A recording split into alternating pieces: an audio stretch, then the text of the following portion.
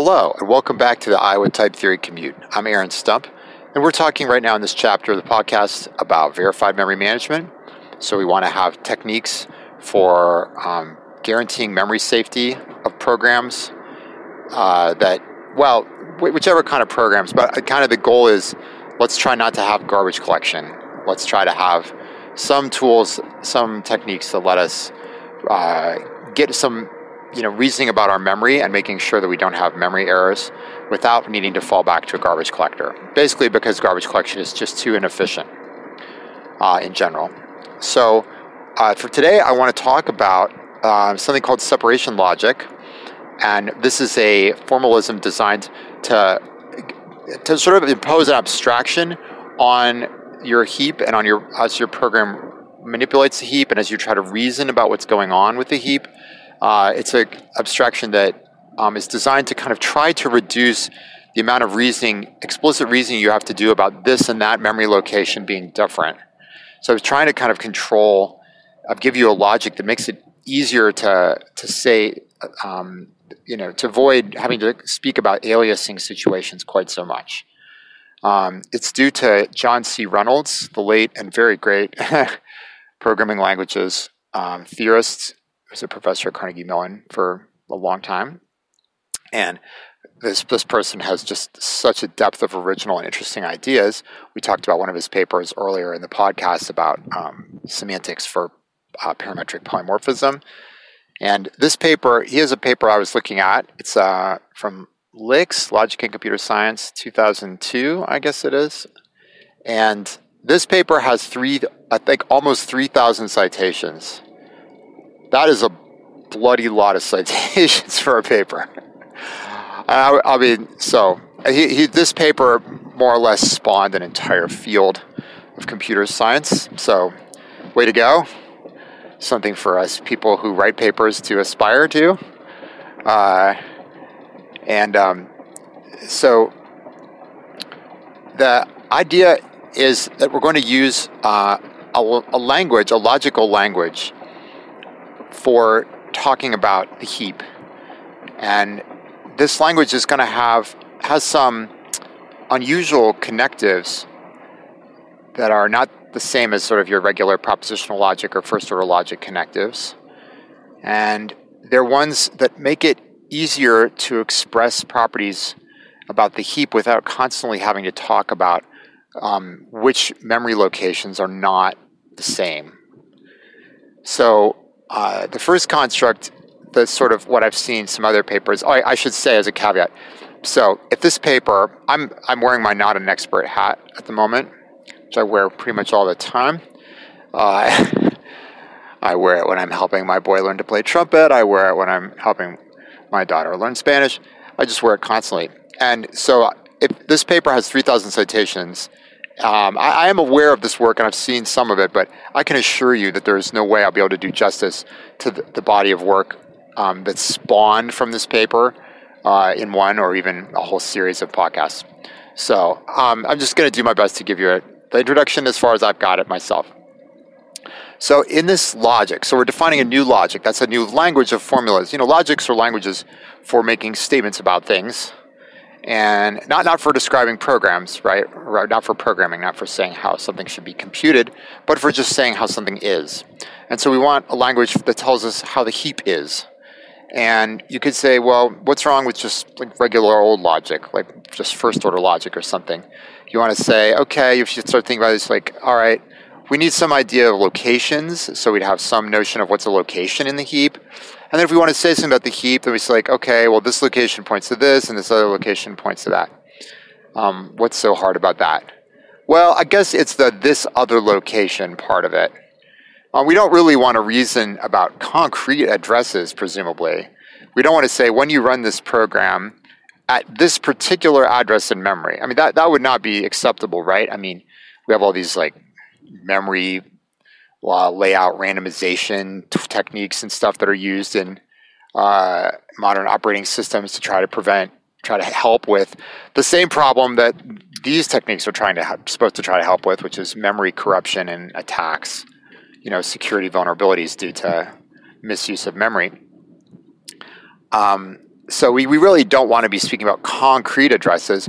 It'd be much more appropriate to say something like, well, I've got this address like A1 or something, and it points to, it points, the value stored at that address is this, and I've got an address A2, the value it points to, the value stored at that address is this other thing, whatever. But now I have A1 and A2, and I really should be making explicit probably that they're different, right? Or maybe I want to allow that they're the same.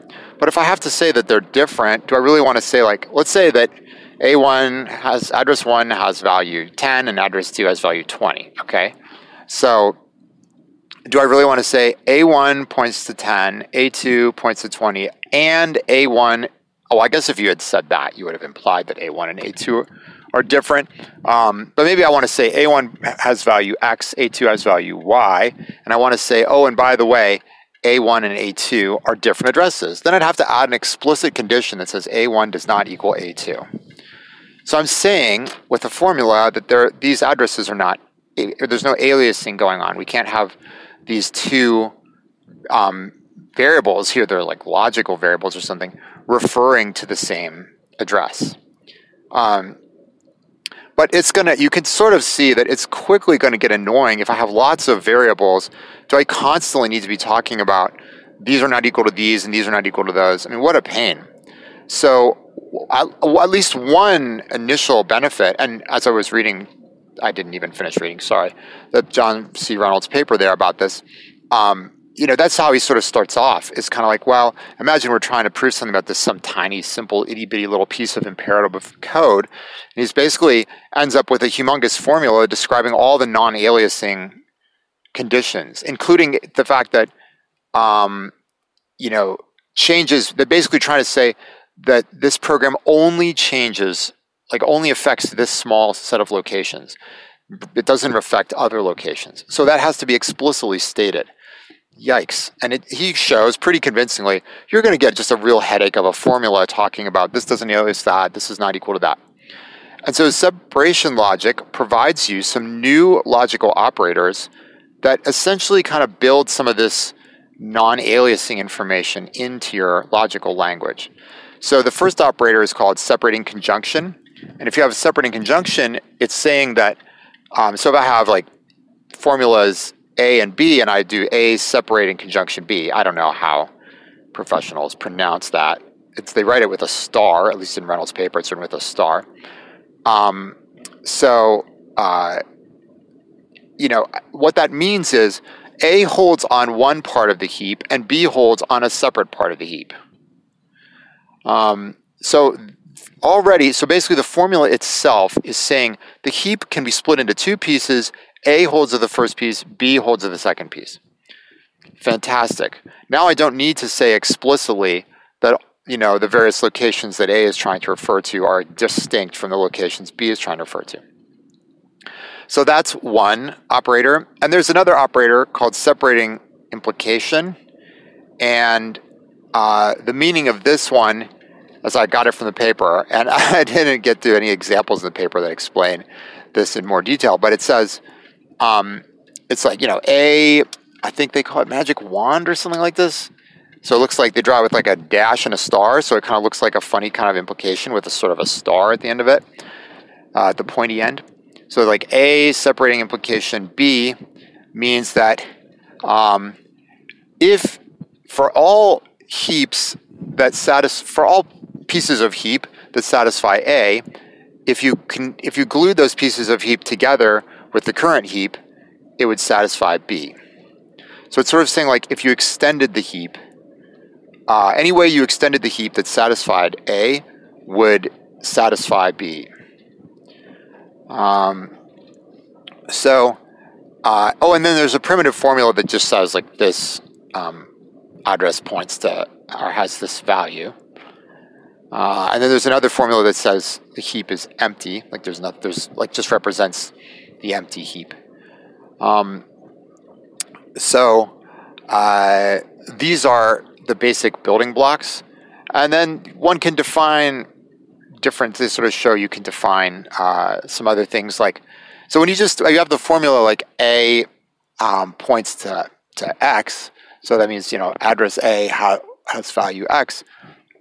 This is really very rigid formula. That just says the entire heap consists only of a single location at address A that holds value X, and there's nothing else in your heap at all. That's obviously pretty restrictive, and so they can, you can open this up to say like, well, A points X, and then the rest of the heap could be doing some other stuff. So you can build up from these pretty restrictive formulas. You can build up things that are more open and let you, more flexibly describe the heap. So that's sort of the basics of the formalism of separation logic. And then in this Reynolds paper, it sort of goes up and sort of builds a verification framework on top of this. And I would like to tell you more about it, but I have to learn more about it first. Sorry. So I plan to dig a little more and learn a little more myself and then share another episode with you. But this is kind of the basics of it as I've seen so far. And I think based on what I've seen so far, then, does this meet the criteria for verified memory management? Oh, yeah, absolutely. I mean, there's no doubt about it. The question, though, is kind of, we still are going to have to reason about locations and like what things point to what. And that's something where like the region-based memory management stuff, it seemed like it was able to avoid. I'd really love something that avoids directly having to talk about memory locations. It might not be possible. Because it's a little ugly to have to talk explicitly about addresses. And separation logic is supposed to help reduce the pain of that a lot. And it sure looks like it would.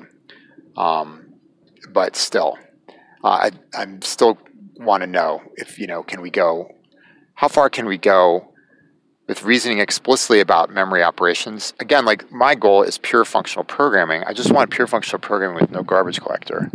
So, so how far can we go with that where, without having to reason explicitly in a type or a formula or whatever about memory locations, about aliasing? We might have to. But in a pure functional language, you're not doing any. You might still have to worry about aliasing, right? But you're not doing any, imperative updates of data structures. But you certainly can still have aliasing, and that's where all the problems would come in, right? If you have two variables that refer to the same location in memory, and you say, oh, let's delete that location through the first variable, then the second variable is now a dangling pointer. So, it seems like you're not going to really escape having to deal with aliasing if you want to do verified memory management. Okay, thanks a lot for listening. I hope you're good wherever you are. It's really, really hot in Iowa right now. The Midwest gets really hot in the summer, really cold in the winter. It's a great place to live if you kind of like extremes. All right, again, I hope you're well. Drop me a line anytime, and talk to you the next time.